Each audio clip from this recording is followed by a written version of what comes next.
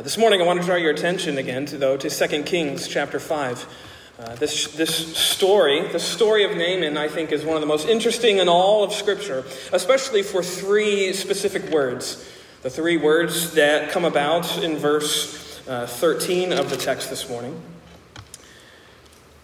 As you know, as we read, Naaman walks away from this time and this ability to be healed. He walks away from it in a rage. He walks away from it angry. I love how his servants are questioning why he's walking away. And they even reveal what would actually be on Naaman's own heart. Look at what they say.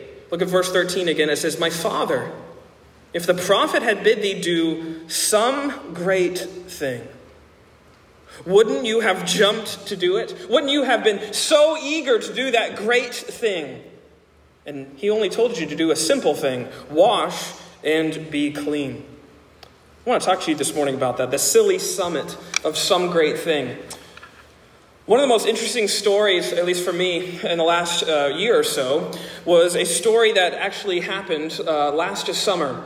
If you can remember that far back, there was a phenomenon going on Mount Everest known as overcrowding. If you could imagine such a thing as overcrowding on Mount Everest, but it was a real thing and a real tragedy. Apparently, in the summer of 2019, there was too many people on Mount Everest. In fact, let me read you a little excerpt from a news article about this story. The writer says, "Mount Everest has become so overcrowded that the sheer number of people trying to summit the mountain is at once putting climbers' lives at risk. The known death toll," again, this is back in 2019, "during this year's climbing season, which typically only lasts a few weeks, is 11. And the last time 11 or more people died while climbing Everest was during a 2015 avalanche. According to the New York Times, but the latest deaths seem to be the result of overcrowding, not inclement weather. And one climber who spoke to the Times told the paper that he had to step around dead bodies on his way down the mountain. Why? Because there were too many people on Everest than there should be." I just find this story incredibly fascinating. Tragic, yes. Sad, yes. If you want the Darwin Award, I think these people are winning the Darwin Award. Overcrowding to try and take a really awesome Instagram picture on the summit of Mount Everest, I suppose. What was once considered such an enormous feat that he would actually be knighted by the Queen herself, as Sir Edmund Hillary did in 1953, is now being attempted with such frequency that there's a problem of too many people. There's too many people on the way up to Mount Everest. Me, first of all, a guy who doesn't really like cold weather, even though I've been called to Pennsylvania, the first question I have to ask is, why? What would ever lead someone to want to do that? What's the inspiration to try and summit this mountain? Maybe you get a good picture, I guess. I don't know.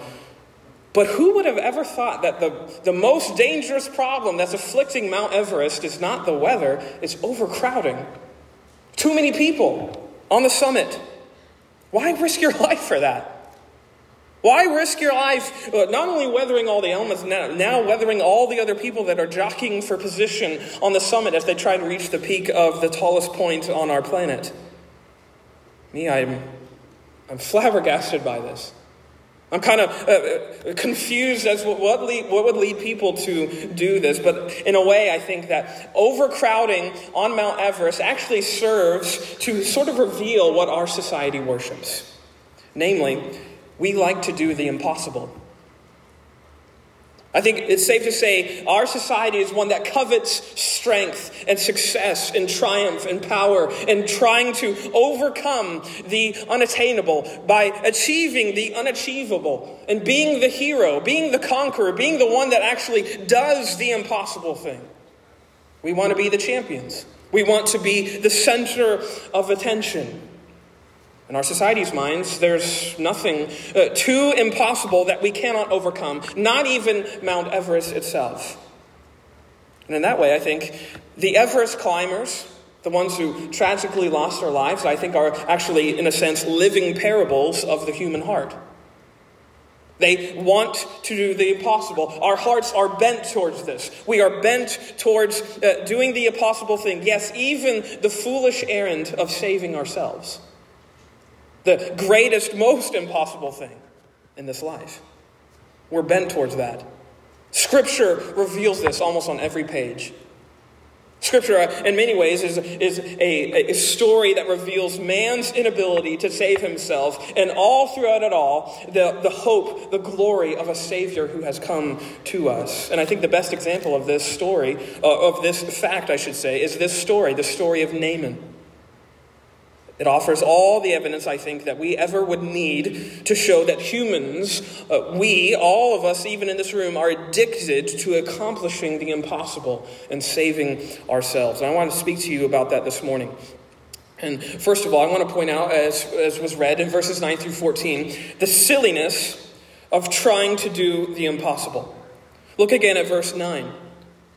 It says, "So Naaman came with his horses and with his chariot and stood at the door of the house of Elisha. And Elisha sent a messenger unto him, saying, Go and wash in Jordan 7 times, and thy flesh shall come again to thee, and thou shalt be clean. But Naaman was wroth, and went away and said, Behold, I thought, he will surely come out to me and stand and call upon the name of the Lord and strike his hand over the place and recover the leper." Naaman is frustrated. He thought that his importance would lead to some great thing being accomplished on his behalf. Naaman's resume is an impeccable one. If you go back to verse 1, we get a description of Naaman that I think is one of the most revealing ways to describe one of the biblical characters ever in the Bible. Notice what it says. Now Naaman, verse 1, captain of the host of Syria, was a great man with his master and honorable, because by him the Lord had given deliverance unto Syria. He was also a mighty man in valor. He's described in such a way that you would know that this man is the cream of the crop, so to speak. He's the best of the best. He is the leader of the host, the captain of the armies that have just been on a conquering quest in a foreign land. He's the captain, the conqueror, the champion. Great and honorable is this man, Naaman. And yet, for all of these incredible credentials which Naaman possesses in and of himself, it is all negated by a few words.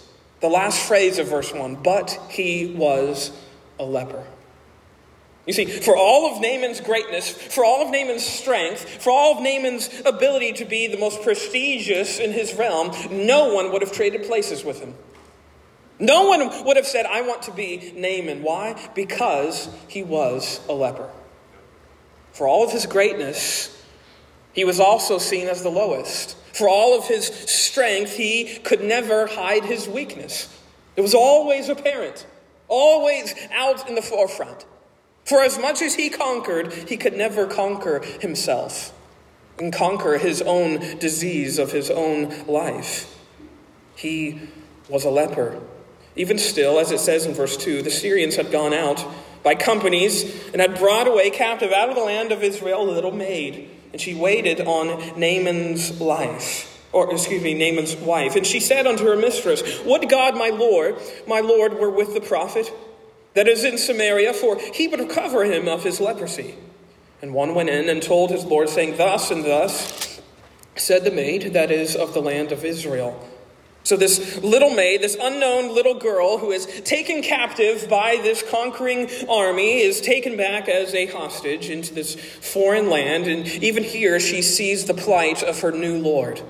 And she says, Would that he was with the prophet of my land, and he would be healed immediately. So she tells of this way that Naaman can be cured. And eventually, if you jump down to verse 8, Naaman is brought before the prophet Elisha. Look at verse 8 again. And it was so, when Elisha the man of God had heard the king of Israel had rent his clothes, that he sent to the king, saying, Wherefore hast thou rent thy clothes? Let him, Naaman, come now to me, and he shall know that there is a prophet in Israel. So Naaman came with his horses and with his chariot, and stood at the door of the house of Elisha. He comes here. Naaman now comes to the door of this prophet, this one who has been rumored to have the cure, to have the antidote, to have the way that he can be cured of all of his physical ailments.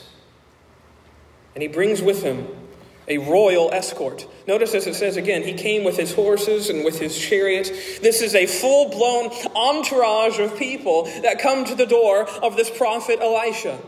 All of which serves, I think, to make sure everyone in the vicinity knew just how important Naaman was. He brings all of the people that he could, making sure that his status goes before him, making sure that his reputation is well and clearly defined. But notice, I love this detail of the story. Notice who comes to the door. Naaman came with his horses, with his chariot, and stood at the door of the house of Elisha. And Elisha sent his messenger unto him. This is one of the most fascinating details of the story. Elisha, the prophet, the one who is rumored to have this miracle cure for Naaman's ailments, is not even bothered enough to come to the door. He sends his messenger. He sends one of his servants of his house to come to the door and greet Naaman. I can't imagine Naaman's face knocking on the door, or one of his servants knocking on the door. And who greets him? Not the Lord of this house, but a servant, a butler. This isn't how he expected to be greeted. He's too important for this. He is too significant for this type of a greeting. He is, as it says in the King James, he is wroth. He is infuriated. He's enraged at the fact that his importance would not be seen, not be noticed, not be taken into consideration. Notice it says, verse 11, but Naaman was wroth and went away. I imagine him going away fuming, stomping his feet like a little toddler because he was not treated as he thought he should be. How dare you? You don't even have the decency to greet me? Do you know who I am? I'm the captain of the host. I'm a great and mighty and valorous man in my country. And he's outraged. His resume isn't respected. It's not regarded at all. It's not even considered by Elisha the prophet. He doesn't deem him worthy of anything more than just sending his messenger to give him a specific message. And this doesn't sit well with Naaman.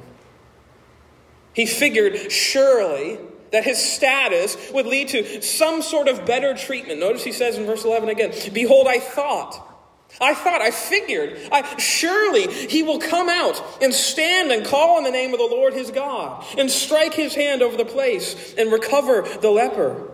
Surely he will do some great thing. Surely there will be some magical, mystical thing that happens. Some incredible scene will come about and I will be healed in such a way that all will know what has happened to Naaman.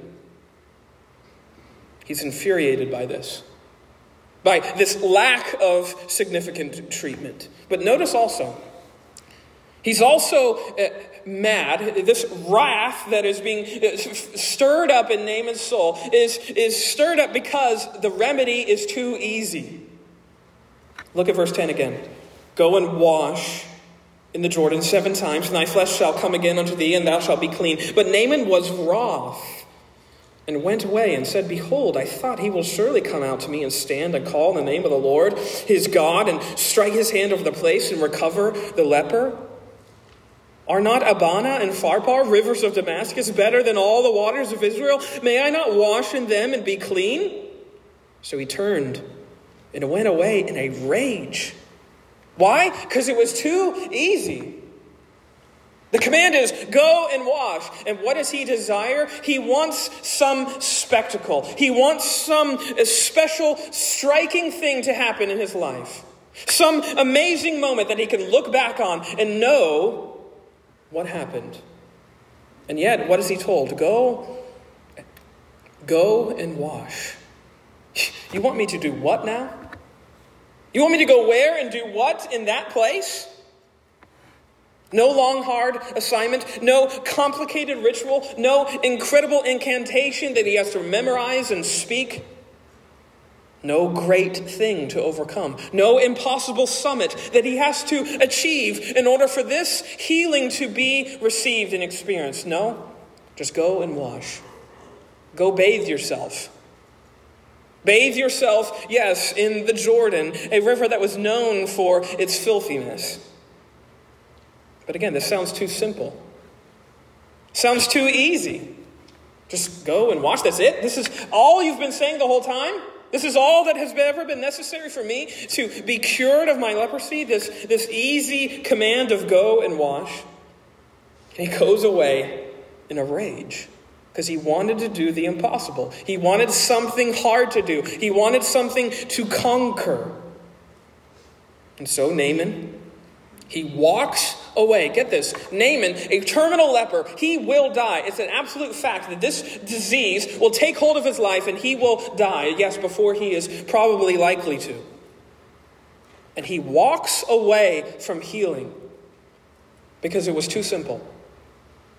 Notice, it says he was wroth and he went away, down at the end of verse 12, and went away in a rage. It's too easy. And his servants call him out on it. Verse 13 again, and his servants came near and spake unto him and said, My father, if the prophet had bid thee do some great thing, wouldst thou not have done it? How much rather then, when he saith to thee, Wash and be clean? Then he went down and dipped himself in the Jordan according to the saying of the man of God. His servants call him out. His servants call him out for his irrational response. This command, yes, it seems a little out there, Naaman. We get that. But shouldn't you at least try it? I mean, you were wanting to do some great thing, but this is a relatively easy thing. Shouldn't you at least try it? Naaman, I'm sure, stubbornly, finally realizes that, yes, I should at least give it a try. And he does, just as the prophet commands. And wouldn't you know it, it works. Verse 14 again, then he went down and dipped himself 7 times in the Jordan, according just as the man of God said. And his flesh came again like unto the flesh of a little child. And he was clean. His skin that was all leprous and diseased and filthy and not that was making him an outcast, yes, even of his own land, even, yes, as the captain of the host, is now turned into the flesh of a little child, like baby's skin. And he was clean, yes, perhaps for the first time. Not in the way that he imagined, but a miracle happened. Not in a spectacle of amazing display, yes, but a miracle happens in this river. He is clean. The silliness of trying to do the impossible. This is what Naaman was evidencing. He wanted something hard to do. And yet, even as he experiences and goes through with this easy thing, notice the story doesn't end there. Because next, look at verses 15 through 19, because this, to me, is almost the more important part of the story. We have the silliness of trying to do the impossible, but also the silliness of trying to buy what is yours. Notice verse 15. This is after the washing, after his moment in the Jordan River. And he says this, and it says, and he returned to the man of God, he and all his company, and came and stood before him. And he said, Behold, now I know that there is no God in all the earth, but in Israel. Now, therefore, I pray thee, take a blessing of thy servant. But he said, As the Lord, that is he, that is Elisha, as the Lord liveth, before whom I stand, I will receive none. And he urged him to take it, but he refused. And Naaman said, Shall there not then, I pray thee, be given to thy servant 2 mules' burden of earth? For thy servant will henceforth offer neither burnt offering nor sacrifice unto the Lord, unto other gods, but unto the Lord. And this thing the Lord pardon thy servant, that when my master goeth into the house of Rimmon to worship there, and he leaneth on my hand, and I bow myself in the house of Rimmon, when I bow down myself in the house of Rimmon, the Lord pardon thy servants in this thing. And he said unto him, Go in peace. So he departed from him a little way. To me, I'm most fascinated by the fact that Naaman feels such incredible guilt. Yes, guilt, that actually after receiving and experiencing the simplicity of this healing, he's not only dissatisfied as he was before with its simplicity, but he's also dissatisfied with how free it was. He's dissatisfied. He's actually distraught at the fact that he cannot pay for it. He cannot contribute to this healing any amount. He goes back to Elisha's door. Yes, once again, with all of his pomp and circumstance, with all of his entourage, with all of his royal escorts, with all of the status that he believes that he has. And he tries to compensate for the healing that he has just experienced. He tries to pay for it. He says, as it says in verse 15, I pray thee, take a blessing, take this gift. Thank you for healing me, Elisha. Thank you for giving me what I've always desired. Here's some money. Here's an offering. Here's some gifts. Take it. I need you to take it. He's so resistant to an easy and a free healing that he tries to renegotiate the terms of his healing. He tries to go back. I want to add another condition. I want to put myself under another clause. I need you to let me pay off this debt of healing that you have given to me. And Elisha was having none of it. Notice he says in verse 16, as the Lord liveth before whom I stand, I will receive none. Notice verse 19. He says, go in peace. Again, he doesn't even consider Naaman's status. He doesn't even consider the significance that Naaman is trying to throw in his face and flaunt. He just says, go in peace. You can't pay for this, Naaman. You can't buy this healing, Naaman. You can't pay for this restoration with any amount of might or force or valor, with any amount of conquering or championing or overcoming. See, what Elisha gave him was a gift. And gifts cannot be bought. Thus negates the concept of gift giving. A gift is given for free. Of the total benevolence and grace of the giver is given totally for free. We often don't like that. I can tell you, when I've received gifts, it almost offends my spirit. How can you be so kind to me? And this is Naaman too. How can you be so gracious? How can you be so loving? How can you be so generous? And in that way, we're just like Naaman. We're just like this conquering king who, for all of his status, for all of his significance, for all of his prestige, was brought down by one thing. He was a leper. And yes, for all of your status, for all of your prestige, for all of your ability, for all of your ways that you can accomplish the impossible this morning, you are brought down to one level. For all have fallen short of the glory of God. There is no one in here who that does not apply to. And yet, we are still overcomers. One of my friends, he says it this way, that we have all fallen short of the glory of God, but that has not stopped us from comparing distances. You're a little bit less fallen than me. We're still blind to this incredible need that we have for a free healing. Naaman's story and the story of those Everest climbers, if you remember, to me, they are the perfect pictures of our failure to understand the salvation that God gives us in the gospel. They're the prime example that we too like to be given something hard to do. We need some clause that we can pay off, some debt that we have to owe, some great thing that we need to accomplish. Give us something to do. Give us a checklist to master, something to memorize, something to accomplish, something to overcome. And yet, as is everywhere in the scriptures, you can read it from front to back, from Genesis 1 to Revelation 22, and what you will have to come away with is that the gospel of salvation that is given to us in Jesus Christ is by grace through faith. It's just that easy. No other thing needs to be done. No other incredible summit has to be reached. And to us, this sounds too free. Sounds too easy. It makes us mad. We want something to do. Give us a law to keep. Give us a work to perform.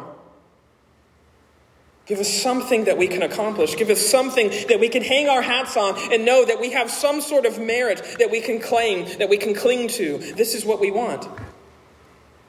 And I would say, just like Elisha, who was a little bit offended, I think, perhaps, by Naaman coming back and trying to buy this healing, Nothing offends God more than trying to buy what's already yours.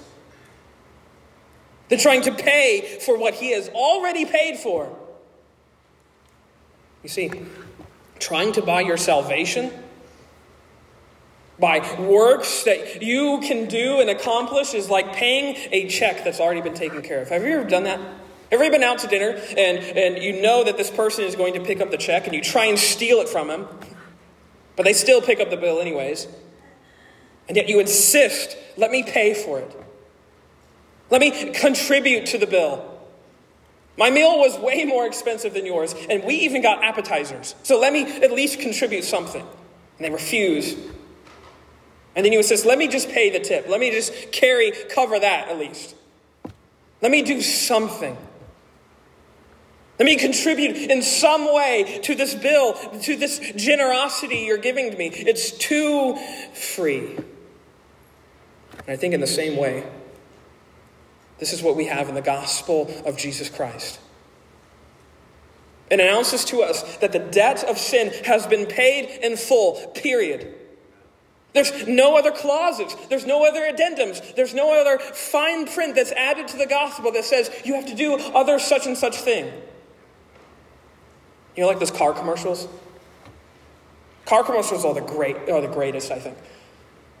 They always offer this incredible offer. You can trade in this janky old clunker of a car, and we'll give you a brand new 2020 car. No exclusions except for that huge paragraph of addendums and fine print that the guy reads at a pace that you can never understand ever. And in that fine print is all the exclusions that do apply.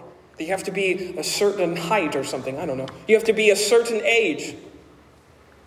There's all these fine print that nullify the offer that's being given to you. This morning, let me tell you, the gospel has no fine print. There's no little clauses that you have to meet. The only clause there is the same one that we just knew and reminded ourselves of. It's the fact that what? We have all fallen short of the glory of God. If you meet that, if you know that you meet that, then this gospel is for you. The grace of God is for you. It's for everyone who's fallen short. Everyone who has failed to live up to the standard of God's righteousness. This is what the gospel declares. The debt of sin is paid. It is finished, Jesus declared in John 19:30. And with that, there is nothing left undone that needed to be done in the gospel of salvation. Yours and mine, if you believe in Jesus' blood that covers you this morning, it is settled already. Your salvation is settled in Jesus Christ, in his accomplishments for you, in his healing that he bought for you on that cross. Just like Naaman was unable to renegotiate the terms of his healing after the fact, you and I cannot renegotiate the terms of our redemption. We can't go back to God and say, here's my works, here's my holiness, because we don't have any. Here's my blessings, here's my gifts. All of those were given to you by Jesus in the first place. There's nothing that you and I can do that can pay God back for Jesus' sacrifice. That isn't meant to dishearten you. It's meant to make you rejoice. Rejoice in the fact that this work is finished already. Like Naaman, we experience salvation from sin and we want to pay God back for something. We want to make sure that we can reciprocate the generosity. We can give him some sort of blessing. And if we're not careful, our life of faith can quickly devolve into a life of just that, of spiritual reciprocity. Spiritual payback, so to speak. But that's not the way that God would have us live. The life of faith in God's salvation is not like paying off a mortgage, where every month you're trying to pay off some installment, and eventually, someday, hopefully, maybe, you'll be able to get out from underneath that mortgage with all of these series of installment payments over a very long period of time. No. If God's salvation was a banknote, it would read paid in full. The mortgage is cleared. The debt is already paid. No further payment is required. It's already been taken care of. The bill has been paid. You don't have to add anything to this check. It's already been done. Which then leads us all back to the same point. That the crux of Naaman's story is the crux of the gospel too. It all boils down to one thing: faith. It all boils down to that one word in which is so robust and has so much in it: faith. You see, because Naaman was given this incredible task. Incredible in the sense that it seems too outlandish, too simple, and too free. Go wash in the Jordan 7 times and you will be healed, completely pure. The river didn't flow with magical waters. The Jordan wasn't some mystical river that had some magical ability to heal any who bathed in it. Elisha didn't give Naaman some mystical incantation in which to speak and heal himself. Likewise, for you and me, we have no magical, mystical prayer we can utter. It all comes down to faith. Do you believe that there is only one way of salvation? Like Naaman. He refused to believe, surely there's some other river I can go in. Surely there's some other way that I can get healed. There's some other water that can cleanse me and make me clean. No, just like there's one river of healing which was given to him in the message by Elisha, there is only one way of salvation, and that's by grace through faith in Jesus Christ alone. All that's left for you to do this morning and ever for your whole life is put your faith in the already finished, already completed, signed, sealed, and delivered salvation of Jesus Christ. That's what the gospel offers. Something that's already done, and it's handing it to you. He's offering it to you for free. Martin Luther, the great reformer, he says it this way: faith is a living, daring confidence in God's grace, so sure and so certain that a man would stake his life on it 1,000 times. This confidence in God's grace and knowledge of it makes men glad and bold and happy. This, to me, is a great testimony of the Christian life.